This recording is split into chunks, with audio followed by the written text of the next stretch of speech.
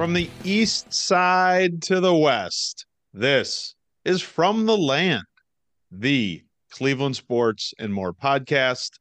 I'm your host, Jason Gerber, and tonight we talk the return of fun to the corner of Carnegie in Ontario, the surprising resolution of an almost 2-year-long nerd fight, and we head off the field to share loss and music with one of the iconic bands of our generation. I am joined tonight by two of the best ever. My co-hosts, Phil Danko and Chuck Rambaldo, are here. Fellas, how did you enjoy the vacation from each other? It made me sad, man. Like, I don't know. I missed Chuck. I longed for this partnership. It was only a week. It's the best part of my week, so I definitely missed it, but it helped that vacation's pretty nice, so soften the blow. But I still listened to the show on the drive back. The first thing I got in the car. I don't know if anybody's listened to the show at 4:30 a.m., but it's a good listen even at that time. All right, man, great tip. I want to start marketing that a little bit more. Why don't we get into it? Fun at any time. We'll start at home with our Guardians week cap, our look back at last week's Guardians baseball. And holy shit, it finally happened. In 1 week, there were offensive explosions, late game miracles, and now the team is dancing dangerously around the division lead. Guards began the week taking 2 from the Red Sox, should have been all 3. Started the weekend series with the Astros with a historic come from behind, come from behind, come from behind, come from behind, come from behind 14-inning win, followed by a Saturday loss and a Sunday series winning Bieber masterpiece.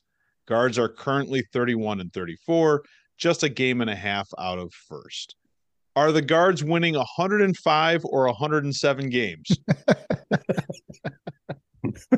I'll take the under on both of those numbers. 106. I'm going to split the middle. I love it. All right. What's your week cap? I think it's the best stretch of baseball they played all year. Even the losses showed something to build on. The offense finally heating up. I love the fact that they scored at least 5 runs in almost every game this week, except for one, and they had double digits, like back-to-back games. They scored double digits. Offense in baseball is a lot of fun. So to me, like I said, best stretch of baseball, but the most entertaining as well when it comes to this Guardians team. My week cap hitting both sides of the game here. Bieber with 2 really, really stellar starts. Even his first start in Boston, he looked really good.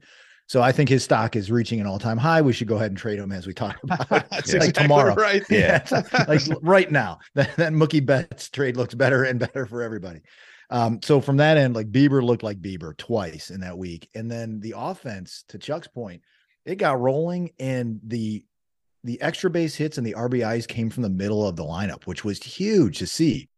Of course, Ramirez had that ridiculous game, but Ramirez and Naylor and even Rosario, the guys, and Bell too, the guys in the middle of the lineup were producing and knocking in runs, which we have sorely missed all year. And that's probably why it's officially a streak though. 2 winning weeks in a row. It's a streak.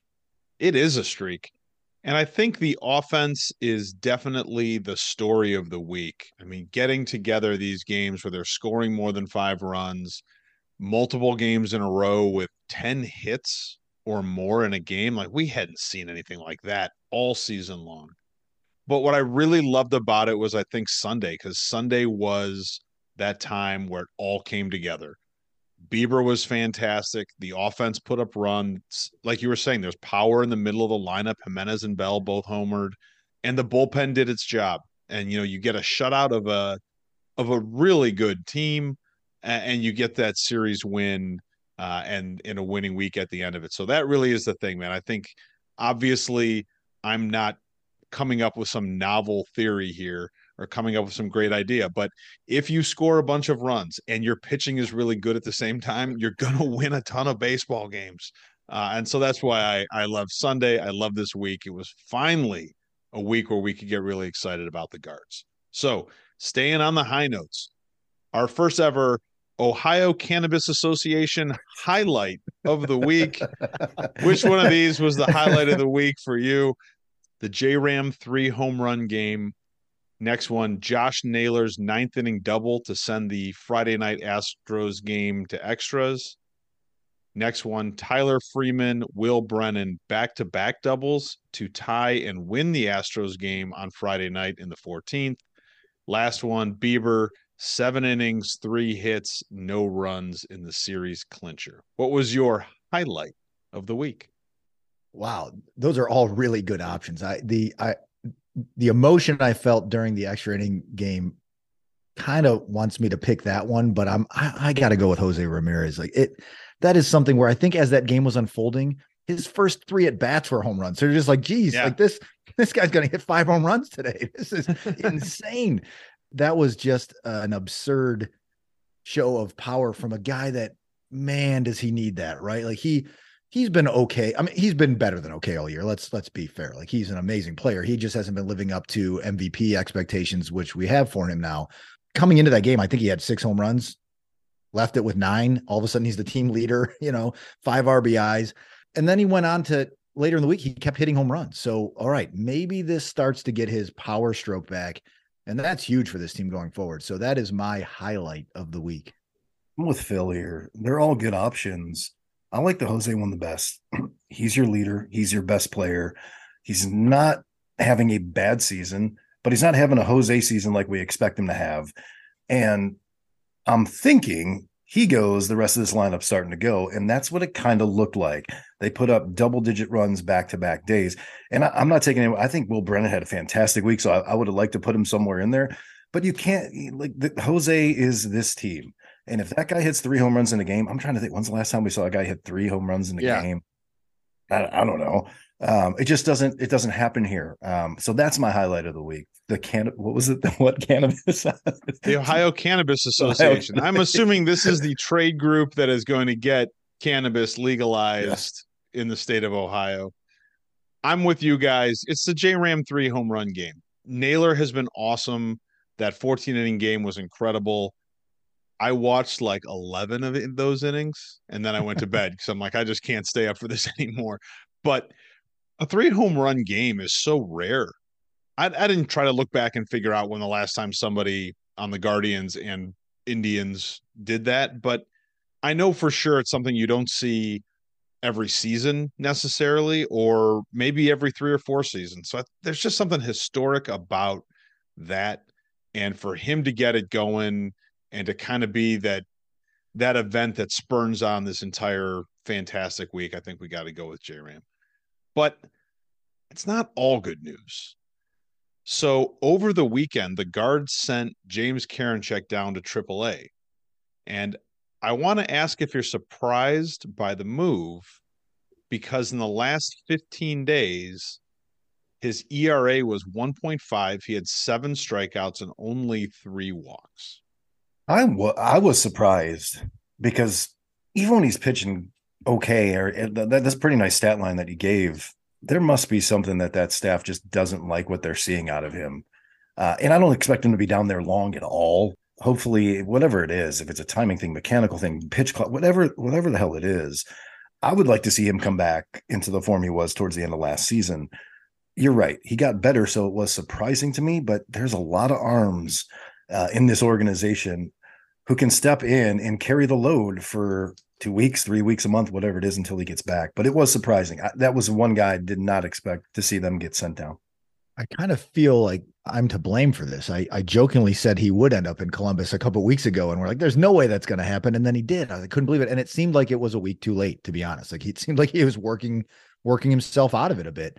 So it was surprising. I was surprised by it. I don't know, Chuck might be onto something there. Maybe they just, and I see it when I watch him, like he can't locate his fastball. That's a problem. He's a curveball out guy though. He always has been. When his curveball's on, that's when he's untouchable. But you give a guy a break if he can't locate his curveball, because he's going to get some swings and misses at a breaking ball, even if it's in the dirt. He can't locate his fastball. So maybe they're just giving him some less stressful situation to go down there and find his accuracy again with what should be the easiest pitch he throws. I guess I'm overall not surprised that he gets sent down, because his numbers for the season aren't great, but the timing of it seems so strange to me. Because what if the option is there to send him down, why didn't it happen 3 weeks ago Right. when he was, walking four guys on 16 pitches or something like that? What is the point of keeping this guy around for that time period and then sending him down now when, I mean, you look at the numbers, and I would even say there's an eyeball test to this. And all of us watch enough games over the last couple of weeks to know that, oh, hey, man, he didn't look great, but his numbers are pretty good, and he's getting them out of innings when he needs to. Like, why is this happening now? And I don't know if it was that Heron kid, I think, came off the injured list and they wanted to bring him back up. And I don't know if they were basically thinking, well, let's keep Karinchak here until this dude's healthy, and then we'll switch him out. But then I think they sent Heron that back down on Sunday, so they replaced him with Morris. I don't know.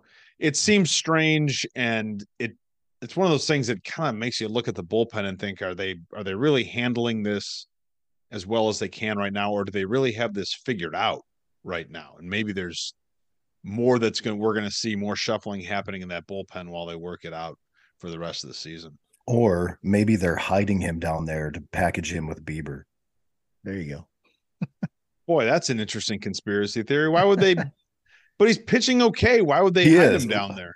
If he has another 16 pitch 4-walk inning, maybe. Maybe. Take advantage that he's doing all right. Yep. Maybe we need to spend more time like talking about people that will be packaged with Bieber when he moves. I don't know. I think we're probably getting close to the time where that needs to be a regular topic of conversation, because he could be. Why wouldn't Karinchak be a guy that they think about moving? Yeah. I mean, teams can use him, and he's somewhat erratic. So they might not love that about him. But he's got talent. He's got arm talent for sure. Great. More bad news. Or maybe not. You tell me. Should we be worried about Stephen Kwan and get some love? In the last month, he's only hitting 259, and he's struck out 19 times. On the season, he has more strikeouts than walks. What is going on with Stephen Kwan? That's concerning, because it's a guy who doesn't strike out that often. Maybe he's just reversing what the lineup's doing, because he really didn't slump all that bad, but maybe he's going into his slump while everybody else is coming out of it. I don't know. He's a Gold Glove outfielder. He had what game in the extra inning game that catch in the 13th? Yep. Like, come on. I would be a little bit concerned, but he's still a young player. Like, we forget, right? This is only his second year, and nobody expected him to be here last year. So I would let a guy like that work through it, even if it is in the leadoff spot. I think it's his. He deserves it. I don't like the strikeout numbers, because I'm interested to see how many did he have last year. It couldn't have been all that many comparatively. Yeah. So, but did he hit a home run this week too? Maybe he's starting to hit for power, so you're going to get some more strikeouts in there. Yeah, I'm concerned about it. We talked a lot last year about how great it was to find Kwan in the leadoff spot so we could move Straw to 9, and now it's almost, you look at it like, all right, it's the same thing at both ends of the lineup, and Straw's having a better year and Kwan's having a worse year. But all right, maybe a sophomore slump. Maybe there was something to the fact that our offense was so anemic, he just thought he'd had to do more than he should have, and he's trying to hit the ball for more power or extra base hits or what have you. I hope he just kind of settles back in, and if the rest of the lineup does their job, he can feel like he can just settle back in. Like, just get on base, man. I don't care if you bunt, walk, slap the ball the opposite. It doesn't matter, because that guy once he's on base, it's a double or triple at some point, in this game. So yeah, the strikeouts are concerning. I hope he settles down and just get the bat on the ball again, Steve. I think about a month ago, I said that I liked watching him hit so much because he was such a professional hitter. He never swung at bad pitches. He was great at hitting with 2 strikes. And I think since I said that, he's gotten terrible at both of those things. I just see like a lack of plate discipline is just killing him. Maybe that's a good sign. That's something that he can get back under control, and he can improve on as the season goes on. And maybe that'll drop those strikeout numbers, and we'll start seeing the contact that we did last year. But I don't think we can have 2 Gold Glove outfielders who don't produce at all on offense. It's hard enough to carry Straw in that spot. We can't have them both do it. We can't have Will Brennan being the best hitter in the outfield, man. I don't think that's a recipe for success. enough of the bad stuff. Let's talk MVG, our most valuable guard for the week. There are a lot of good options. First one, Josh, all the Nads. Naylor hit 480, had 12 hits, 7 RBIs, and only 2 strikeouts last week. Next one, we already talked about him. J-Ram hit 435, had 10 hits, 4 home runs, 8 RBIs, and 3 walks during the week. Moving over to the pitching staff, Aaron Savali, 5.2 innings, 1 win, 2 earned runs, 3 Ks, but it was his second real quality start since coming off of the IL. Last one, Phil brought it up too. Shane Bieber, 2 appearances, 12 innings, 1 earned run, 11 Ks, a .71 ERA. So, who's your MVG for the week? Wow, that's tough to pick. I'm torn between Bieber and J-Ram. I'll give it to Biebs. I'll give it to Bieber because this is the Bieber we know we have on this team, right? Like this is the guy that we've seen pitch and never get run support and get through these. He'll make 2 starts in a week and give up 1 or 2 runs combined and lose a game, somehow be 0-1 in those 2 things. So to get through that, and at the time where our offense was kind of clicking, come out of that, 1-0 was huge. You watch him pitch these 2 games that he threw this past week, and you know in your heart he's got to be the one to go because that's the only one that's going to bring anything back for this team. But man, was that nice to see that dominant performance. We're like, all right, any 2-3 runs here, guards, and we win these games. And it made it harder for me to agree with myself from a week ago where we're talking about we have to trade this guy. He's the most valuable guard for the week because of his 2 performances. In a week where the offense exploded, pitching, man. Like I don't.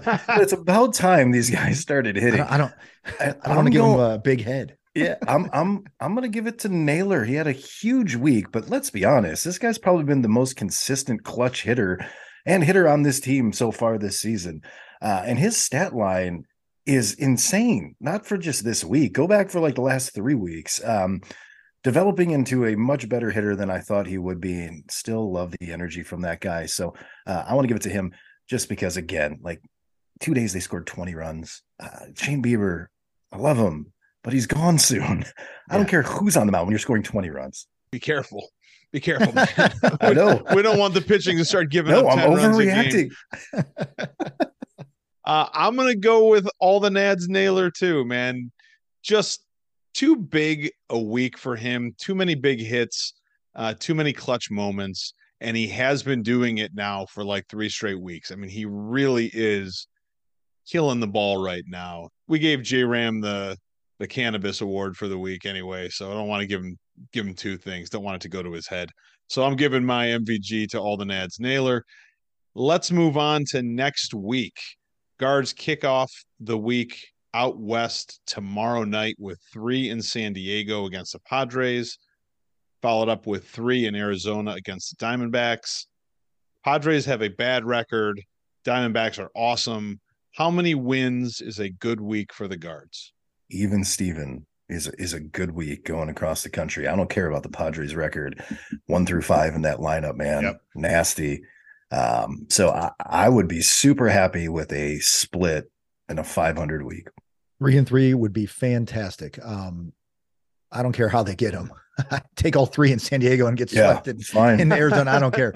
Get 3 wins because I worry about this team running up against the Diamondbacks. They lead all of baseball in stolen bases by a ton, and our catchers can't throw out bad base stealing teams. So that could be a rough series from that standpoint. But yeah, get 3 wins. That's a solid week out west.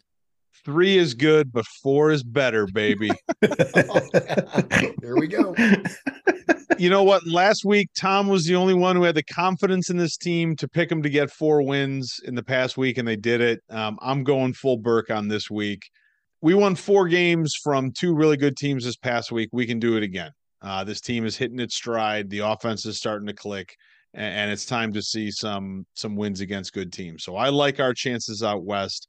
4-2 week for the Guards. Let's go get it again. Fellas, on that high note, we're going to wrap up this segment. We're going to take our first break.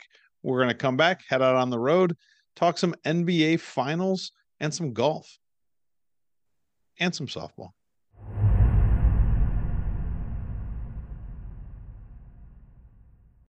Welcome back, fellas, to our second segment. We'll head out on the road and we'll talk NBA Finals.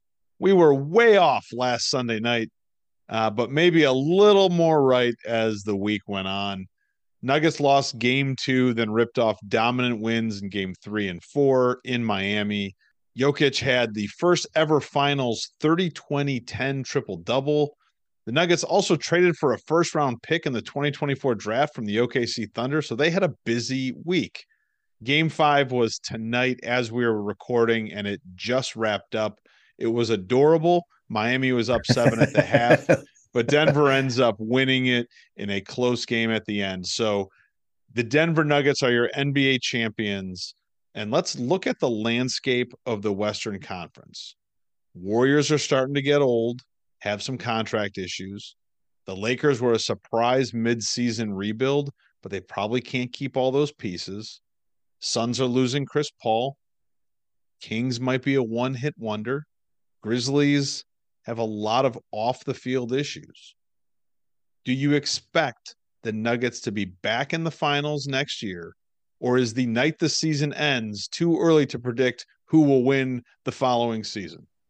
No, this is like the Mel Kiper mock draft when we don't even know what order teams are drafting in. Like, let's do it. Like, why not? This is right when we should be doing this. So it is hard to climb this mountain again 2 years in a row. However, if history has shown us anything, if you have that stud on your team, you can do it, right? And Jokic is that guy. As boring as he is, the dude averaged a triple-double in the postseason. Like, he can get this team through the regular season and through the playoffs again next year. So yeah, I'm gonna give the odds-on favorite right now tonight, Denver Nuggets in the finals next year. I like the fact that they're focused on the future, knowing they were going to win the championship and make a trade for a first-round pick to address some of their issues. Like the only thing I followed this week in the NBA other than the finals was I opened Twitter. I see a thing what says Kyrie Irving's trying to recruit LeBron James to go to Dallas. I closed Twitter and said, that's enough NBA for me today. Yeah, right. So if that were to happen, maybe it works out with those. That's a big 3 if he would go there, but I don't see that happening. So they get back there, but to me, the East is still a better conference. Miami had a sick run, but there are really good and deep teams in the East, and it's always hard to get back once you win one. So I'm not willing to go as far as Phil and said they're going right back there, but maybe I'll give it a maybe today. I guess I want to take a stand and say yes.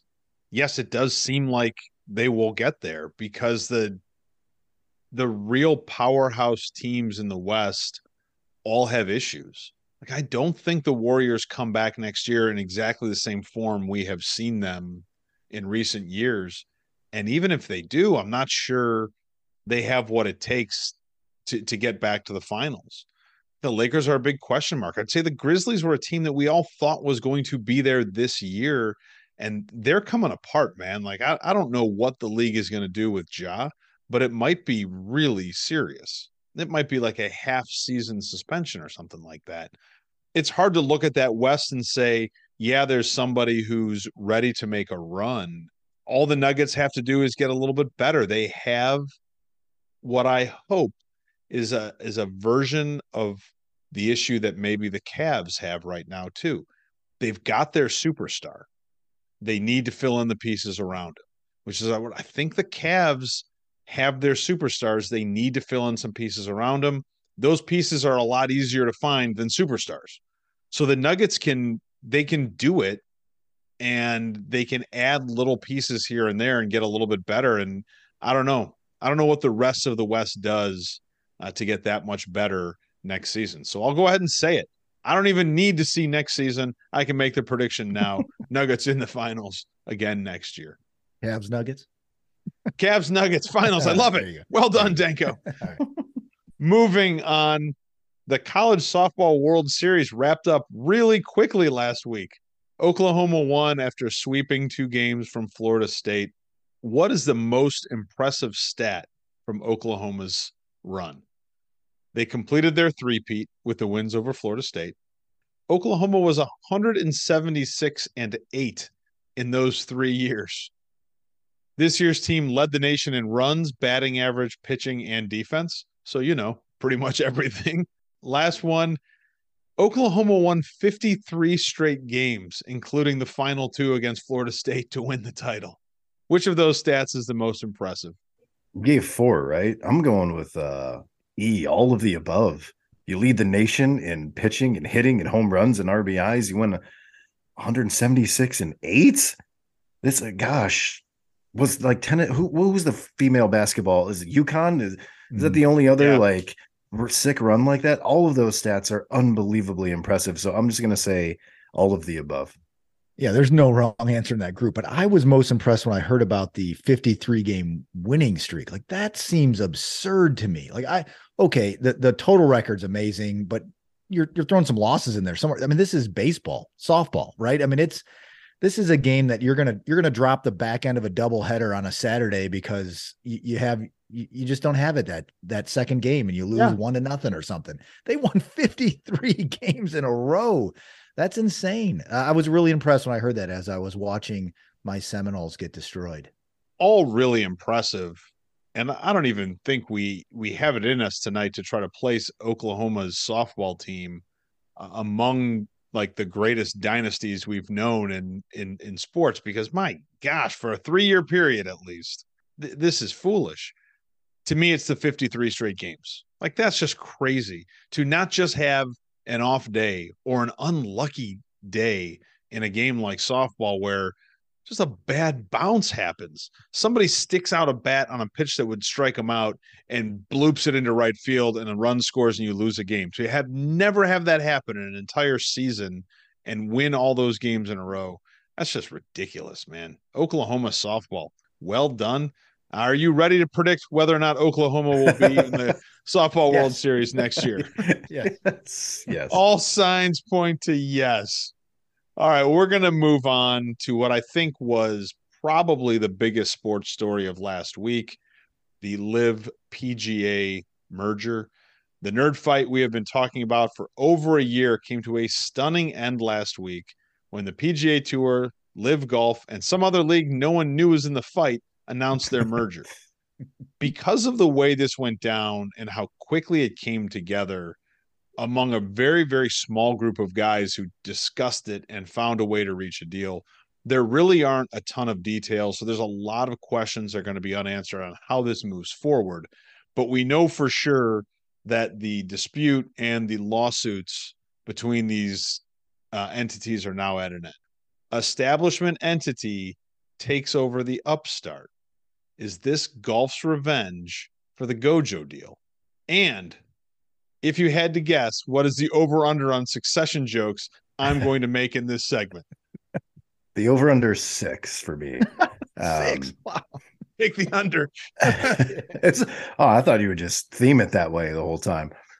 Reading about it and trying to figure out exactly what happened, like you're saying, it seemed like it was not like backdoor deals, but like people were at weddings and then people played golf and blah, blah, blah. What I see here is that whoever has the most money wins.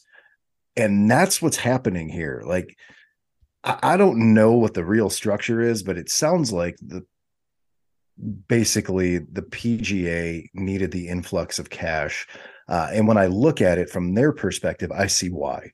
There is no golfer on this tour who draws eyeballs like when we were watching Tiger Woods for a casual fan. And when you're going up against a bottomless pit of money, you're going to lose, whether it's legally in courts or if it's prize money and purse money. So I understand why the deal was made. It just seems weird to me that you spend a year pounding your chest saying this is terrible. And then all of a sudden, guys who went out in front of it, golfers like Rory and Tiger, who turned down somewhere near $1 billion, and they find out when they get the ESPN alert, like we find out. Yeah. That's not right. Like that's the part that I didn't see right. So it's an interesting deal and I understand why it happened, but it just feels weird to me. I'm going to say that you make at least 3 succession references during this line of questioning. Right. And I got to tell you, like, is this their response to the Gojo deal? It felt like it was a script right from Succession. It really did. Like all of a sudden, no one saw this coming. It was just kind of leaked, and you're like, whoa, wait a minute, what just happened? And I would take that all the way forward to even this morning. It's still going on. We're now, much like in Succession, spoiler alert here, they're trying to get the government to destroy the deal. Like, what? Wait a minute. Yeah. What? Like, okay, like I've seen this show before, and I saw it 2 weeks ago. So yeah, it felt very much like that. I mean, I don't know that I can go through a synopsis of it any better than Chuck did. In fact, Chuck's synopsis was better than anything I read. I kept reading things. I'm like, I don't understand what I'm reading right now. But at the end of the day, yeah, money wins. That's not new news. How old is the game of Monopoly? 100 years old. I mean, that's just what this is all about. And I think it was Rory, actually. I found some of his comments interesting because you hear him kind of saying, listen, I still hate this. I hate this. I hate this. But I kind of understand this. There was that but if you listen to Rory talk about it. And the idea was it's better to have all the money and have some control over how golf is presented going forward than to continue this fight. So that was an interesting kind of piece to the early stage of still something I don't understand. Rory is a really interesting piece in all of this. I was actually really impressed with the level-headedness in which he responded early on to this, because that guy has the juice and put his neck out for the PGA and could have come back and thundered at him and didn't. I think he had a very measured response, like you're saying. In the end, sometimes this stuff just comes down to the fact that lawyers are ball washing bastards, man. The PGA had spent 50 million on attorneys already. Yeah. And you know what? They weren't even close to being done. Lawyers are a necessary evil. Trust me. I know it. But sometimes it's the amount of money you have to pay in a process that no matter how good you feel about your case, it's a really uncertain ending. And, so lawyers, once again, win for everybody and get this deal done. All right. So LIV had a really difficult to follow and unpopular format for tournaments. Is that coming to the PGA? No. I don't think so. No. Greg Norman was the LIV commissioner, out front and center, pimping that league. And it's reporting that he is now 100% out when the merger is completed. Is Greg Norman Roman, Kendall, Shiv, Connor, cousin Greg? It's not that lemony. I think I see the parallels with Shiv in Greg Norman, in that he's aligning himself with who he expects to be the big boy in the fight, I guess. And then all of a sudden finds himself on the out. But I could see a little bit of Kendall there too, because he went against the establishment. He went against PGA, tried to destroy him. PGA is what made Greg Norman who Greg Norman is, or at least allowed him to be who he is, right? And he kind of in a Kendall type move turned against it. So I guess it's a Shivendell. How about that? Shivendell? Pretty good. Not bad. I don't think he's any of them. The only thing that I can compare him to, and I think was it like the communications director for Iraq when the war happened, and he was like, everything's fine. Yeah. We're doing the second time you've brought this guy up on the show. That's what they do. We got to learn this guy's name. They celebrated like, oh, nothing's going to change. LIV Golf is still going to exist. Dude, you are on the first thing smoking back to Australia. We'll see you around. I really think it's Shiv. And it's for kind of what Phil was saying, is that, Greg Norman had a plan. Shiv always had a plan. Shiv's plans never quite worked out. And Greg Norman's plan here did not. He was helping to start this new thing. It was going to challenge the PGA. He was going to be a player at the highest level of sports as a commissioner of this new league.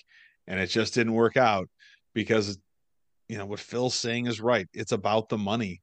And in the end, there was more money for everybody to merge and to no longer have Greg Norman as the commissioner. So I think he's Shiv. I don't know who he's holding hands with in the SUV as he rolls out, but he is definitely out of the picture. Two groups of players now. One group is the good guys because they stayed and defended the PGA. I think there's another argument that the guys who left helped bring changes to golf that it will make more money for players going forward, maybe making them the good guys in the long run. Who do you think were the good guys? Well, I think from our perspective and what's been on the TV, in the past year, the guys that stayed are the good guys right now because there's a loyalty there, that kind of thing. That's the picture they painted.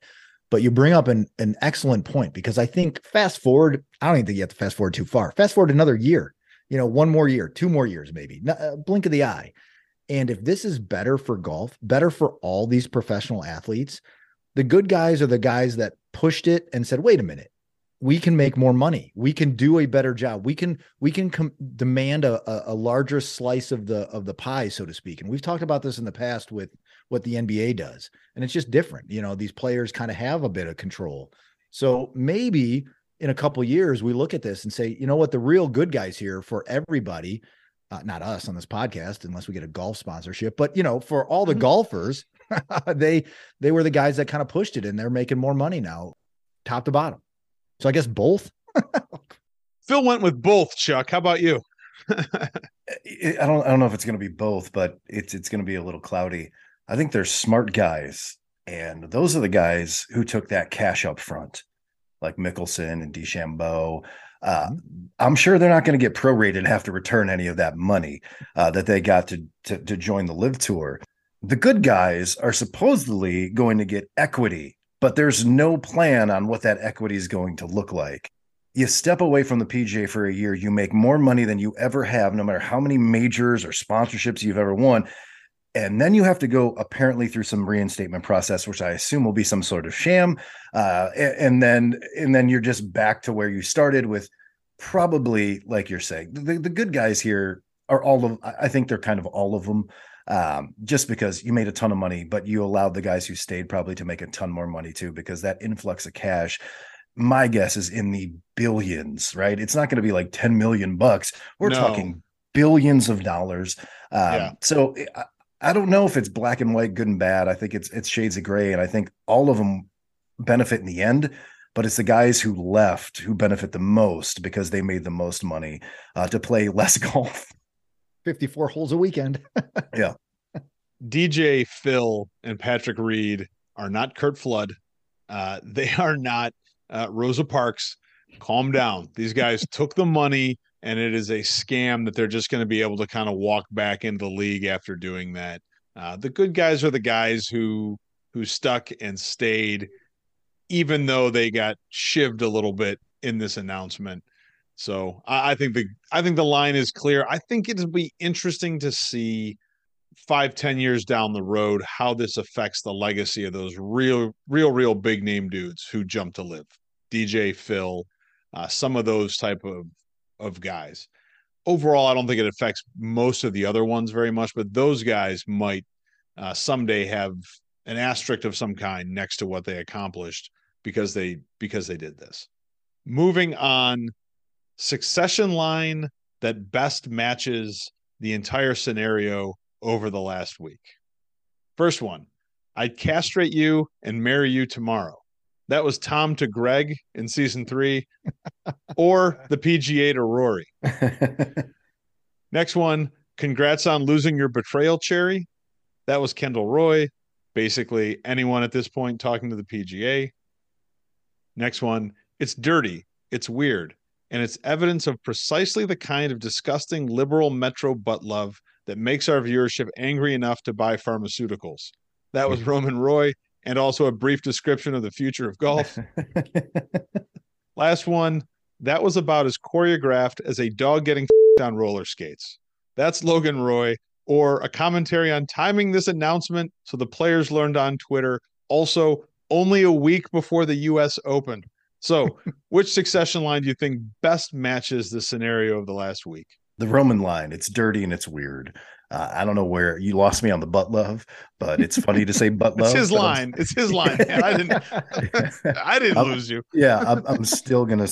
The first two lines are where it's at. It's definitely dirty in aspects, and it's definitely weird.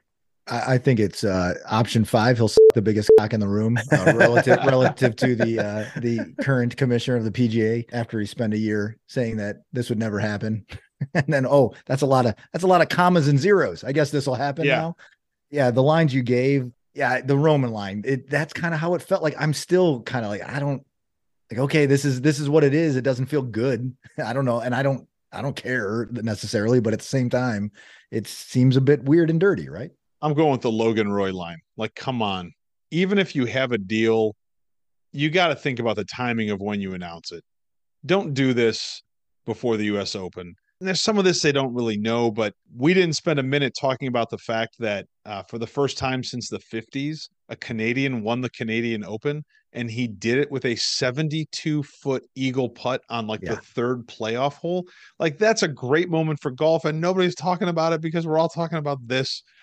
So I'm giving it to Logan. This was a very poorly choreographed announcement by the PGA and LIV, but there we go. This is golf moving forward. And gentlemen, we're going to move forward too. We're going to take our final break. We're going to come back off the field for another From the Land All Ears.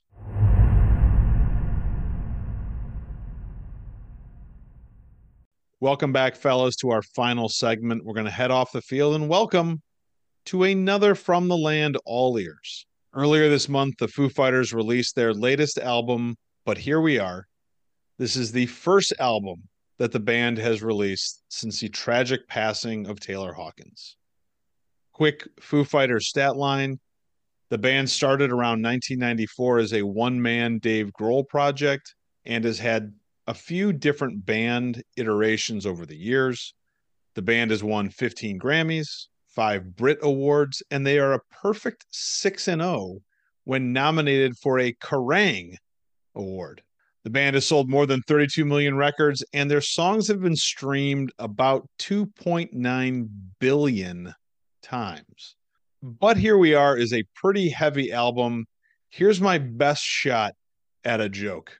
Scale of 1 to 5. 1 being Succession, 5 being Ted Lasso. How did this album make you feel? I applaud your attempt to inject some humor into this, because there's none in this album. There's no humor whatsoever. But to answer your question about the scale, I'll be honest with you, man. Succession made me feel dirty.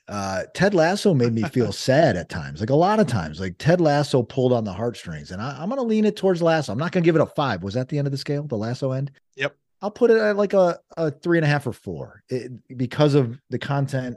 And I cried way more during Lasso than I never cried during Succession. I'm going to sit in the middle only because I truly enjoyed Succession and I truly enjoyed Ted Lasso. And at times both were heavy, but it doesn't mean I didn't enjoy it. And that's the same thing with this album. I think I'm closer to the Lasso end of the scale too. Probably a 3.5, 4.5, something like that. Because it's a heavy group of songs and it's a heavy subject matter, but you felt okay listening to it. Like I think Phil's kind of onto something that I kind of felt sick by the end of the final episode of Succession, and I don't feel sick listening to this album. That's it for the jokes, fellas. Things are about to get pretty heavy in here. I think that the Foo Fighters are one of those unique bands that has made a lot of diverse sounding albums over the years, but you always know it's a Foo Fighters album. So they're a little bit to me like the Chili Peppers in that regard. Where does this new album fit in the different Foo eras? And I will define the eras as late 90s, which is The Color and the Shape and There's Nothing Left to Lose. The mid-aughts, One by One and In Your Honor. The 2020s, Medicine at Midnight. Or none of the above. This new album is its own thing.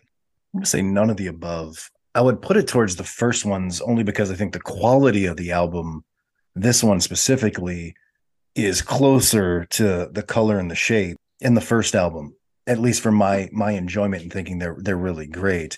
But this stands alone, not because it sounds that different from their stuff. It's just The subject matter's a little bit different than any of the other albums. And there's songs like Phil, probably he's a bigger Foo fan than any of us, like Congregation, that might fit on this album. But ultimately, this stands alone, man, compared to most of their library. Not sonically. It's not like they took huge chances here, but the fact that the subject matter is just so different from what they've done in the past. It's hard to put it in one of those eras. I think the first 8 tracks I would put squarely in the late 90s. Like the first 8 tracks on this album sounded like the My Hero or the Learning to Fly type songs from The Color and the Shape and Nothing Left to Lose. Just sonically, that's what it sounded like. And then the last 2 tracks, which are the longest tracks on this album, which represent like 40% of the total runtime of this album, are completely different. But to Chuck's point, the subject matter, there's only one subject to this whole album. That has never occurred on a Foo Fighters album before. There is one prevailing theme, and it's quite obvious and very necessary. As we get into this, I'm sure we'll discuss it further. If I had to put it anywhere, I would have put it in the mid-aughts, just because I listened over the last few days to In Your Honor a lot as well. I think what these 2 albums have is they have the best balance between Foo Fighter rock and like Foo Fighter soft. Like In Your Honor, in part, I think because it's a pretty big album. I think it was a double set. There are a lot of the kind of softer sounding, no screaming sounding, little bit softer guitar sounding songs on that album. And I think you get a lot of that on this one as well as some of the screaming. I mean, you can't have a Foo Fighter album without Dave Grohl screaming about something. I can definitely see the late 90s. I think if anything, I would agree that you put this album near the beginning of their catalog, maybe more so than near the end. The album is about loss. It's about death. It's about the loss of Taylor Hawkins. So which song do you think captured that loss the best? I don't know that any one song captures the loss of Taylor Hawkins the best. It was almost more clear of which songs Grohl was writing in remembrance of his mother, because his mother passed away like 5 months after Taylor Hawkins did. So I guess I'm going to answer your question this way. There's 10 tracks on this album. I think 8 of them could be about Taylor Hawkins for sure. Some of those 8 could also be about Virginia Grohl. There's 2 tracks that are clearly about his mother, and then one he had his daughter sing on too, and that was a Show Me How. That was a great track with him and I didn't know that was his daughter. Yeah, that's his cool. daughter Violet is a cool, amazing artist, and she's singing vocals on that, and that's about her grandmother and his mom, and that's a great song. But I'm not doing a good job of answering your question. But as I dove into this to capture what they're feeling about the loss of Taylor Hawkins, I don't think they could. I don't think they knew how, and that's what these songs are about. It's I feel this incredible loss. I don't know what to do with it. I don't know what it's teaching me. I don't know how to grieve. I don't know what any of this means. I just know now that you're not here.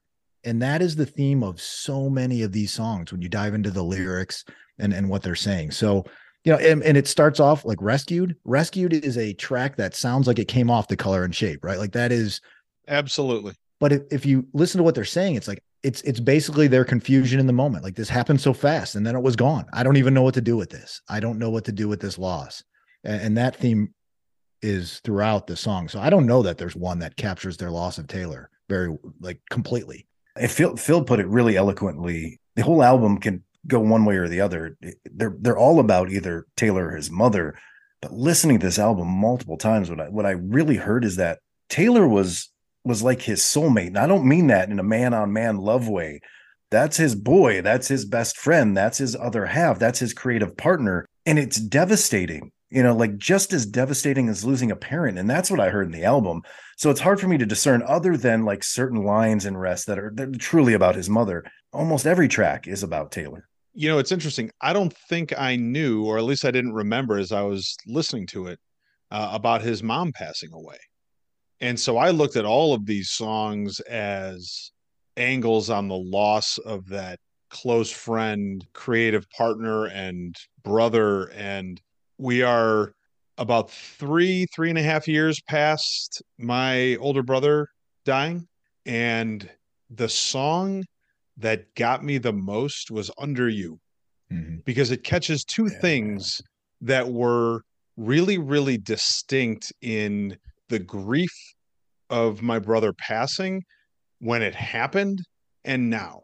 There's a line in Under You where he says, someone said I'd never see your face again. Part of me can't believe it's true. You lose somebody like this. And for me, it was inconceivable. I couldn't wrap my head around the fact that I was never going to see my brother again, never going to talk to him again. Like, he's dead. It's such a foreign concept in your mind. And it's still there. Like, there's still days now, 3 years later, I'm like, it blows me away that he's not calling, he's not texting, he's not walking through the door. The two things, there's the inability to comprehend what that death means in life. And then I think I'm getting over it, but there is no getting over it. It never, ever goes away. It gets way less frequent. You don't suffer like you do in those first few months. 3 years on, 10 years on, 20 years on, there's going to be moments where I'm caught by that grief. And that's why I thought Under You was the one that I kept listening to it and saying, like, man, I know exactly what you're talking about. I know exactly what you mean, man. I know this. And they did a beautiful job of capturing it lyrically. Moving on with the good feelings. What was the most tragically sad lyric on the album? First one, I had a version of home, and just like that, I was left to live without it, left to live without it. That's from The Glass. Next one, where are you now? Who will show me? Who will show me how? From Show Me How. Next one, someone said I'll never see your face again. Part of me just can't believe it's true. Pictures of us sharing songs and cigarettes. This is how I'll always picture you. From Under You. Last one, waking up had another dream of us in the warm Virginia sun. There I will meet you. From Rest. Which of those do you think is the most tragically sad lyric of this album? Or if you had another one, let me know. They're all pretty tragic. Show Me How, listening to that song a few times, and I look at it at a bigger scale other than just the line, I think that song's mostly about his mom. The fact that he has his daughter singing on it, to me, yeah, it's that cycle. Like, he lost his mom. Ultimately, she's going to lose her father, and they're singing the same things to each other. And to me, that song might be the best song on the album. It's so far off sonically from what they do, but to me, like, I'm listening, and it hit me maybe in like the eighth time I heard him, like, man, he's singing about his mom here, but his daughter's really singing to him here, knowing that it's coming for her too. That's tragic in itself. That's the most tragic song in general to me on the album, so I'm going to go with that one. I'm going to lean towards the Glass. The lyric you said from The Glass, and just The Glass as a track. The reason I feel like it's tragic is I think the idea is there's something super thin and fragile between like this. I don't know what just happened. I don't understand this. I remember you. I can think about you. I can feel you in my soul, but I don't get to ever see you again. I don't get to ever touch you again.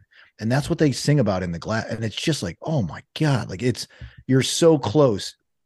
I kept thinking about like something's just out of reach. It's there. There's a presence, and yet you'll never fully feel it again going forward. And when that loss is something like a brother, it hits a lot different. Not that any loss is good, and all loss is grieved for sure, but The Glass to me felt like a tragic song. They all are, but that one, there was a lot of tragedy in those lyrics.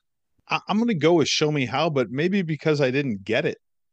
Not going into listening to this knowing that, some of these songs are going to be about his mom. I really felt like that was a song that he had written from the perspective of Taylor Hawkins' kids, like coming to him and saying like, hey, he's gone. Show me how. Who's going to show me? And he's kind of stepping in and saying, I'll take care of this. I'll take care of this. I'll take care of this. But I saw it as just another one of those things that are like outside of your control. When somebody passes like this, is like, oh shit, there's kids left behind. And what are we going to do with them? How are we going to help them? Interesting how these songs can hit you when you don't know the full backstory and you're just there trying to understand the words and the lyrics and stuff like that, because it definitely is a much different thing than what you guys understood it to be, knowing more of like what was happening. Which do you think was the best rock opera, Teacher or Rest? It's funny you said that. I actually, under The teacher is one of my favorite tracks on this song. And I wrote like operette, like it was like a mini rock opera. I'm like, holy cow, this thing's, I thought it was another song start. I'm like, no, it's still the same song. It's 10 minutes long. I'll vote for that one because of its length. And I do feel like, although I will say Rest at exactly the halfway point changes tone, which is interesting because it's a long song too, but at exactly 2 minutes and 45 seconds into it, it changes tone and there's just the same amount of time on the back end of it. But the teacher, I think, it's a long song with not a lot of words, but the music changes again, much like Rest, about halfway through. It's teacher. Any rock opera needs to be over 7 minutes, and this right, clock's in at 10. Can't mess around here. And there's really like 5 songs in that 10 minutes, which is perfect for a rock opera. So it's the right choice. I also think the perfect rock opera should end after about 10 minutes as well. Right. No reason for it to be 2.5 hours. Somebody have Dave Grohl call whoever that bald guy is from Smashing Pumpkins. All right, so we got some jokes in. You know what? I'm going to go with Rest just because I thought it was a better song, but I did like how Rest felt like it had kind of themes musically as it went through it. And it changed quite a bit, and it felt a little bit operatic like that. Anything that the Foo Fighters did on this album that surprised you? I don't know that it surprised me. I think I assumed the first album that, you know, in Dave Grohl's words, they were basically forced to go into the studio and someone locked the door and said, this is how you guys grieve, get through this, you know, use your brotherhood and your musical talent. And they put out an album that is all about grieving. So I don't know that anything surprised me. I guess maybe something I thought about after the fact, because before they went out on tour with this album, they didn't have a drummer. So Dave Grohl played drums on every one of these tracks on the album, which is exactly what he did on their first album, because it was a one-man show. He just went and played the parts until they found a Taylor Hawkins. They had one drummer from one album and he got fired really quickly because Dave's like, nope, this is not the guy. So there was some like interesting bookend, I guess, thought to that, like Grohl playing the drums to begin the Foo Fighters. They found Taylor Hawkins and no one could sit in that chair except for Taylor Hawkins, unless your name is Dave Grohl. And then they got a good drummer on tour, but that's for the live show. What a crazy emotional mindfuck that must have been to go and sit in the chair and play the drums for the songs about your drummer who just passed away, man. That's crazy. I'm glad Phil brought that to light because I didn't know that. I would assume he would have played drums on here. To me, the only thing that surprised me is the songs are so raw and so emotional. And I'm being nitpicky. The effect on his voice throughout most of this album, it's too clean. My favorite Dave Grohl is kind of out there and letting his voice breathe and let it crack or scream or whatever it is. And it sounds a little too polished sometimes. And it doesn't take away from how much I like the album, but it stuck out to me the more I listened to it, that not that it's auto-tuned. There's just an effect on his voice that makes it a little too clean for the subject matter that he's writing about. I think what surprised me the most, and it probably has more to do with the fact that I don't follow these guys as much now as maybe I did in like the 90s or the mid-aughts. I think I forgot what great songwriters these guys were. Like lyrically, this is, even though like Phil's right from early on that there aren't a ton of lyrics in a lot of these songs, but man, they make very efficient use of the words throughout it. And I thought that part was what caught me a little bit.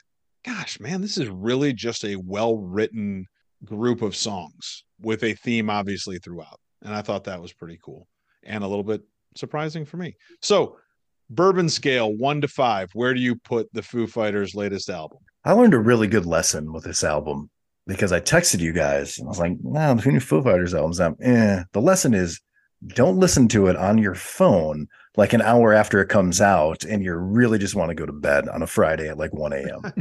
Well, that's a complicated lesson. There's like a lot of parts to it. Yeah. There is. Go write that down. Because, you know, like when I first listened to it and the way the album opens with Rescued, that's my favorite Foo Fighter. Like that's my favorite sound, where it's straightforward and rock and he's going to scream a little bit here. And then when I listened to it more and more, I thought, oh, it kind of tails off, but it doesn't. This is a fantastic album. and it's a fantastic Foo Fighter album. This is a top 3 Foo Fighter album in their catalog, hands down. No matter what the subject matter is, like I looked at this thing and it was like, it's just devastatingly brilliant. It's devastating because I don't want to listen to it because of the way it makes me feel. It's brilliant because I still want to listen to it despite that. This is a 4.5 out of 5 album here. And if I were the Foo Fighters, this is it. This is the last album I make. And then there's something else after it, whether it's Grohl and whoever or a side project. This is the perfect wrap up to what they've done. A rock band that has existed since we were in high school / college. That doesn't happen in this genre anymore. Most people will tell you that rock is dead, and he's kind of the mayor of rock and roll right now. And he only lets you in. He's like fun loving and all that stuff. This is the first time I really see him bare his soul here, and I really like it. So I hope it continues in some way. Pleasantly surprised, man. I won't stop listening to this album. It's excellent. It's a 4.5.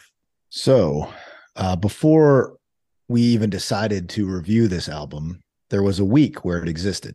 I had already listened to it 20 times if I listened to it once. Like, I couldn't stop listening to this. My boys know the lyrics to these songs. They don't even know what they're listening to because they've heard it That's good. so much. Don't tell them yet.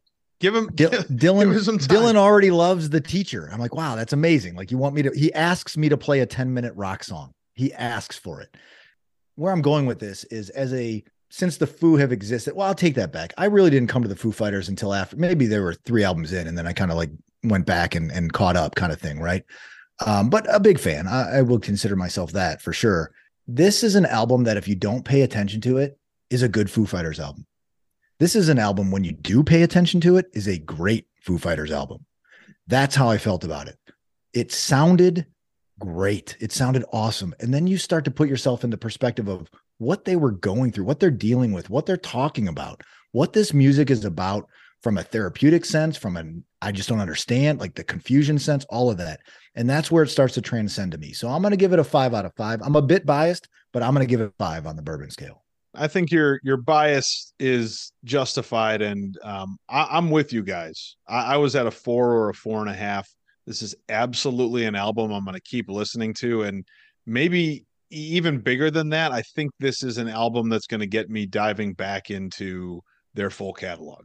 From top to bottom, I love the sound of it, whether it's Rescued or it's Rest or it's Under You or The Glass, which are all kind of different sounding songs. Man, I enjoyed every single one of them, and looking forward to continuing to listen to it and to listen to some more of their, let's call them more upbeat albums.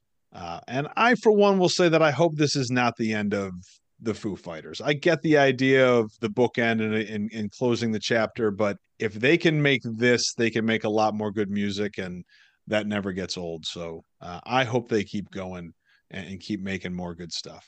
But fellas, we are out of time. I am out of questions for now. And we just did the whole show without mentioning that James Cosimer recently began selling off decades worth of his TV collectibles in an online auction.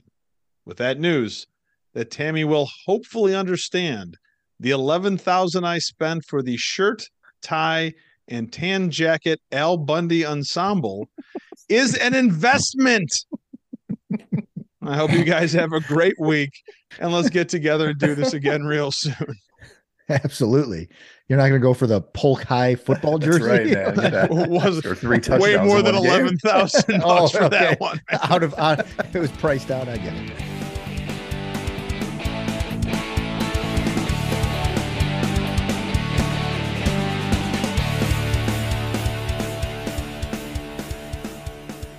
The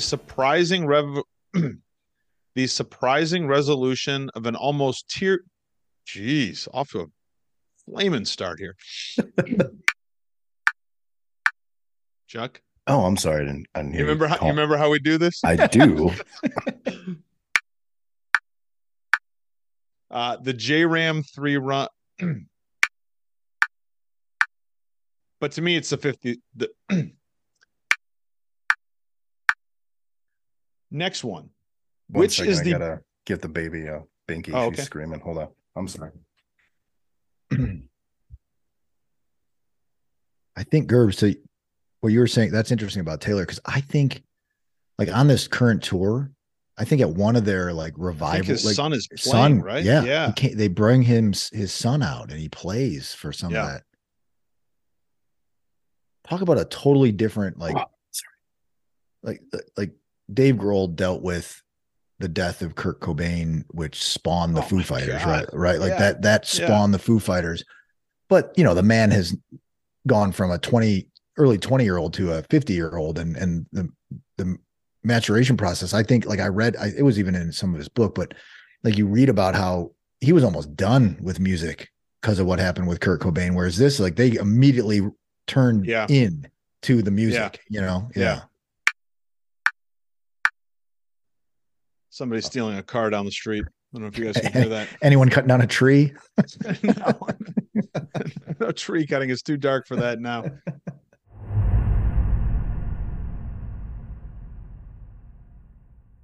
We started out slow, and like it has a list of events on this printout, and I just kept putting L's next to everything. It's like L, L, L. And then we got one, and then we got another one, another one, another one. Oh, and then we up with like 5, but we didn't think that was enough. We were up at there's like a pool, kiddie pool, and all that. And we went back down to the beach. We had just got back down there with the kids, and her mom called. They're like, "Hey, you have to guys come back up. We won Family of the Week." So we had to go back up there. Yes, and take the photos. You're like the Guardians. You started off slow. We did. And then you started to snowball, and then all of a sudden you were the best.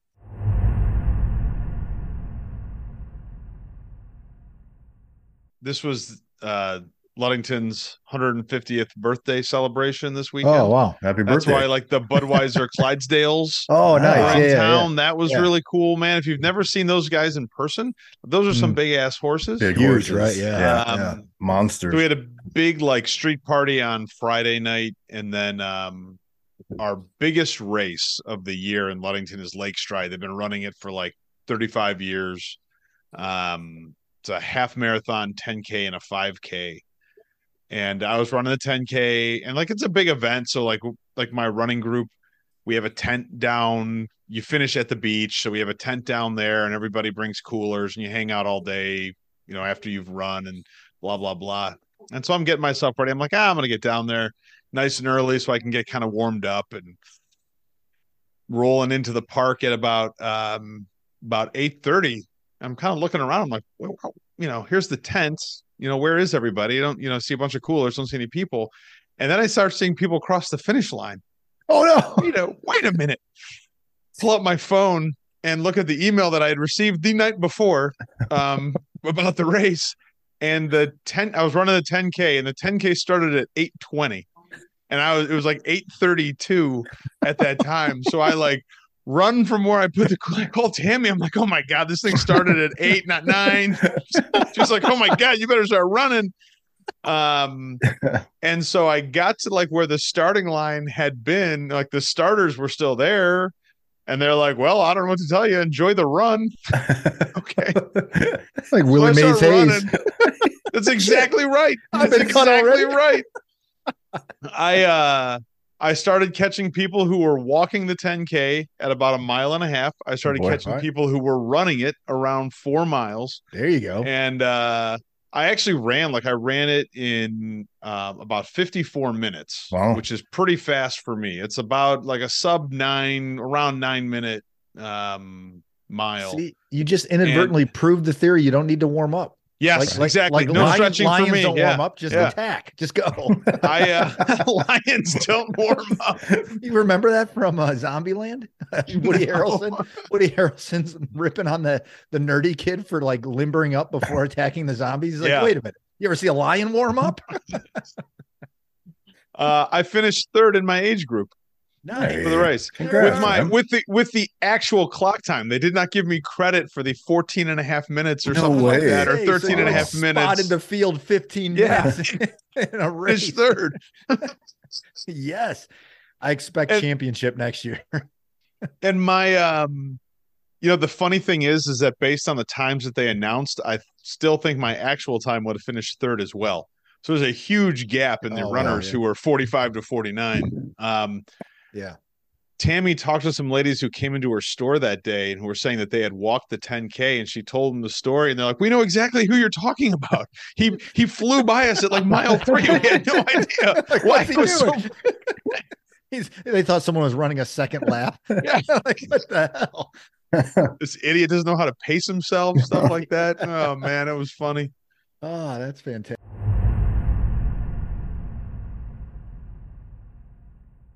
I got to tell you before we get going, I had therapy this past week.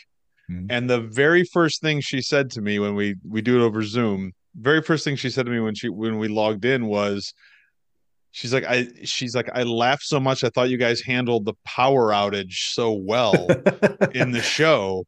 And she's like, and I'm going to start watching Ted Lasso because you guys all seem to love it so much. Cool. Nice. And she's like, and based on your recommendation, I watched the first episode of Succession and decided it wasn't for me. That's probably a good idea. Yeah, I'm like, you are right. You're right. I don't think it was for me either. I don't think it's for anybody.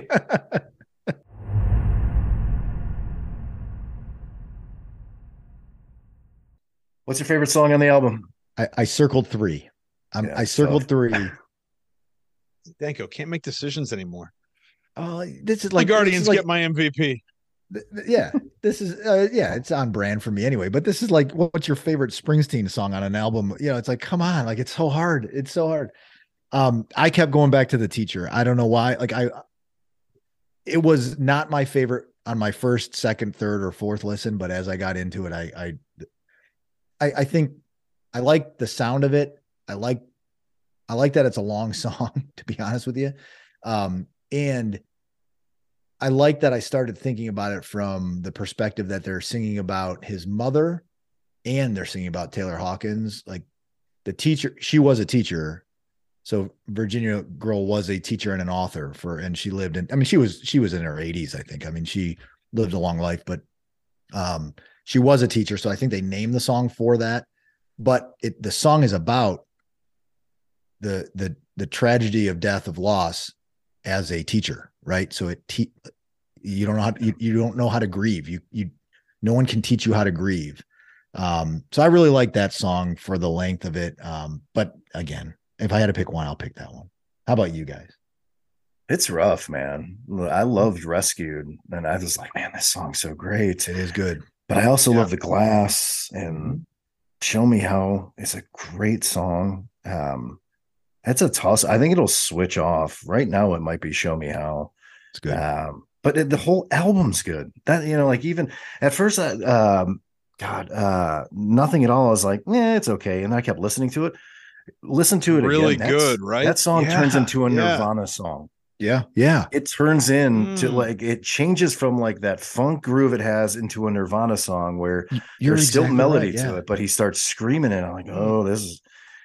That song reminded me of the Nirvana song they used in the Batman movie. I Believe I Can Fly. No. Nirvana. No. Oh, I Believe Bat I Can Dance? Fly was Space Jam. Oh, You're thinking of the Seal song. No, about the a kiss from Nirvana a rose song. was, That's it right. was in the No, Batman. no. That was in the George Clooney Batman The movie. Prince song? No, it's Prince. That's what I'm thinking of. Prince. Bat Dance. Yeah. Yeah, the Bat Dance. No.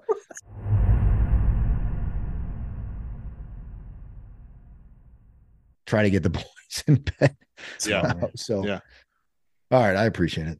I Sounds put good. like Reynolds wrap over their windows. That's what I always see like meth heads do to keep the sun from getting in. Put that on their Reynolds windows. Yeah. Is that the silver stuff? I guess it could be. Yeah. That's, yeah. You're right. I thought Reynolds wrap is the clear stuff. So Not you've the got, clear well, stuff. aluminum Don't foil. use one the is clear one is stuff. aluminum aluminum foil. foil. Aluminum foil is what I mean. Yeah, Aluminum like, foil. yeah. Reynolds Yeah. wrap is like, exactly. The All right, clear- 12:31. Well, hey, happy Father's Day, boys. Yeah, I'm not going to see you till Yeah. after Father's Day. Yeah, Happy hey, Father's So enjoy that. I'm sure Enjoy we'll talk it. about it. But Yeah, Yeah. yeah. Awesome, guys. All All right. right, boys. Love you, boys. brothers. Have a great night, guys. All right, Later. see ya.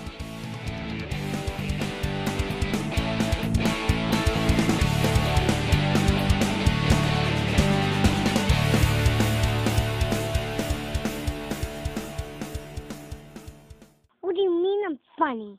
Funny like a clown? here to amuse you?